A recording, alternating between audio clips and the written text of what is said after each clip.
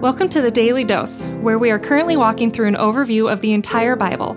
Join us today as we learn the story of Scripture and see God's redemptive plan through Christ from cover to cover. Let's listen to Matt Reisetter, Director of Christian Crusaders and the Cedar Falls Bible Conference. Today we're going to be in 2 Kings chapter 5, and we are going to look at how the healing of Naaman, the Syrian, is an indication of what we've talked about several times before, which is that God's redemptive plan is for the world, not just for the Israelites. And so to remind ourselves of some of the background there, let's go to Genesis chapter 12. And this is the call of Abram. And God is choosing Abram to be the father of the tribes of Israel, the father of his chosen people. And this is what he says in 12:3. I will bless those who bless you, and him who dishonors you I will curse. And in you all families of the earth shall be blessed. So God's redemptive plan from all the way back in Genesis was really for all families of the earth. Now, Abraham and the Jews at different times throughout history and even into the New Testament, maybe even today, have had a problem understanding that idea, which is not that they would be the sole recipients of God's salvation or a covenant relationship with God, but that they would be the vehicles through which salvation and a covenant relationship with God would be made available to the world.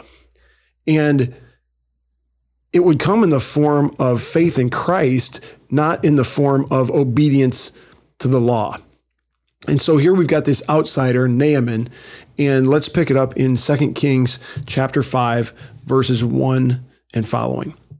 Naaman, commander of the army of the king of Syria, was a great man with his master and in high favor, because by him the Lord had given victory to Syria, which there's another interesting point quickly, that God is involved in the circumstances of even outside nations. He's involved in the circumstances of everything going on in the world.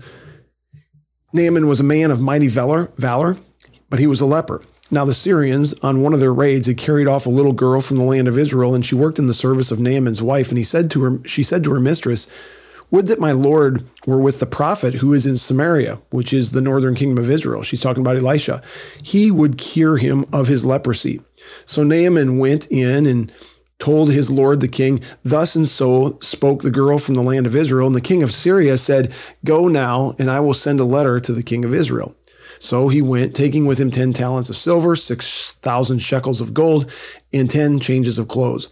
And he brought the letter to the king of Israel, which read, "When this letter reaches you, know that I have sent to you Naaman, my servant, that you may cure him of his leprosy." And when the king of Israel read the letter, he tore his clothes and said, "Am I God to kill and make alive, that this man sends word to me to cure a man of his leprosy?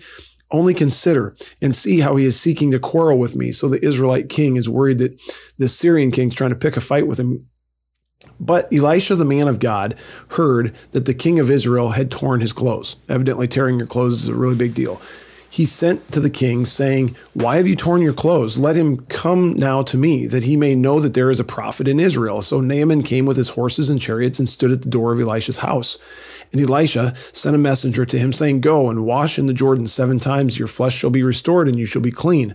But Naaman was angry and went away, saying, "Behold, I thought that he would surely come out to me and stand and call upon the name of the Lord his God and wave his hand over the place and cure the leper.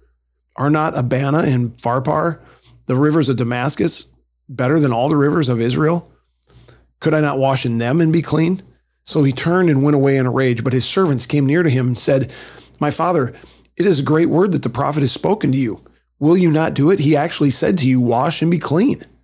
So he went down, dipped himself 7 times in the Jordan, according to the word of the man of God, and his flesh was restored like the flesh of a little child, and he was clean. I think there's probably some wordplay going on when it says his flesh was like that of a little child, because it was a little child, a girl nonetheless, from Israel, who at the beginning of this text made this thing spin into motion. Anyway, this is an outsider who God is showing great mercy on, great compassion on, and it is a foreshadowing of what he is doing with his redemptive plan for the world. We've talked about this, just happened with the Shunammite woman. We didn't talk about that one, but it happened about different people throughout the Old Testament who are outsiders, who God has used in his redemptive plan, or who God has blessed or spared miraculously.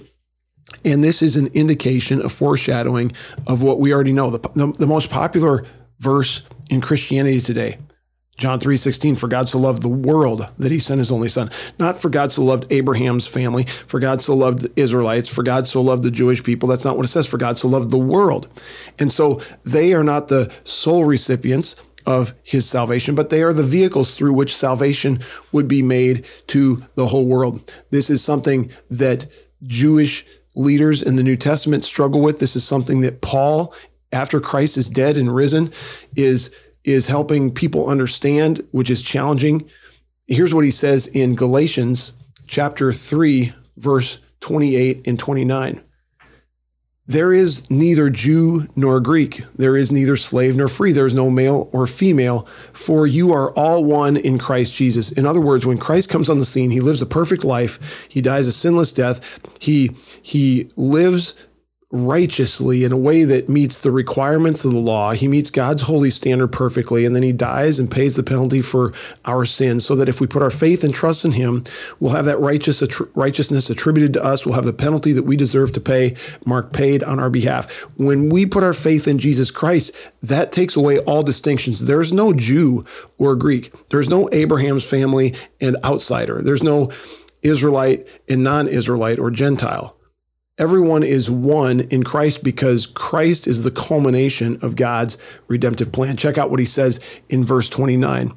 And if you are Christ's, then you are Abraham's offspring, heirs according to the promise. What an amazing gospel whereby God takes, and this is why this should mean something to you and me, because I'm not a descendant of Abraham.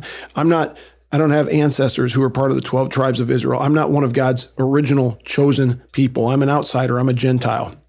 But through faith in Jesus Christ, I've been grafted into the covenant family of God so that I have standing before God that is just like Abraham or Isaac or Jacob. Thank you, Lord, for Christ. Thanks for your gospel. Help it to drive and motivate us to a greater degree every day. Amen. The Daily Dose is a partnership between 4 ministries. First is Christian Crusaders, where you can find weekly 30-minute worship services at christiancrusaders.org, and where you can hear engaging interviews and other content on one of our 3 podcasts. Second is Fresh Wind Worship, whose weekly worship services are available on their YouTube channel, Fresh Wind Ministries, and linked to their Facebook page, Fresh Wind Worship. Third is the Cedar Falls Bible Conference, whose conference videos are available at cedarfallsbibleconference.com. And please consider joining us for our 100th annual conference on Saturday, July 31st through Saturday, August 7th in 2021. If you or someone you know could benefit from an anonymous online Christian mentor, please visit issuesiface.com, which is provided by Power to Change Digital Strategies, our 4th partnering ministry. Please subscribe to this podcast, leave a 5-star review, and prayerfully consider financially supporting one of our partnering ministries. And check our episode notes for links and more details. Thank you for listening, and may God richly bless you.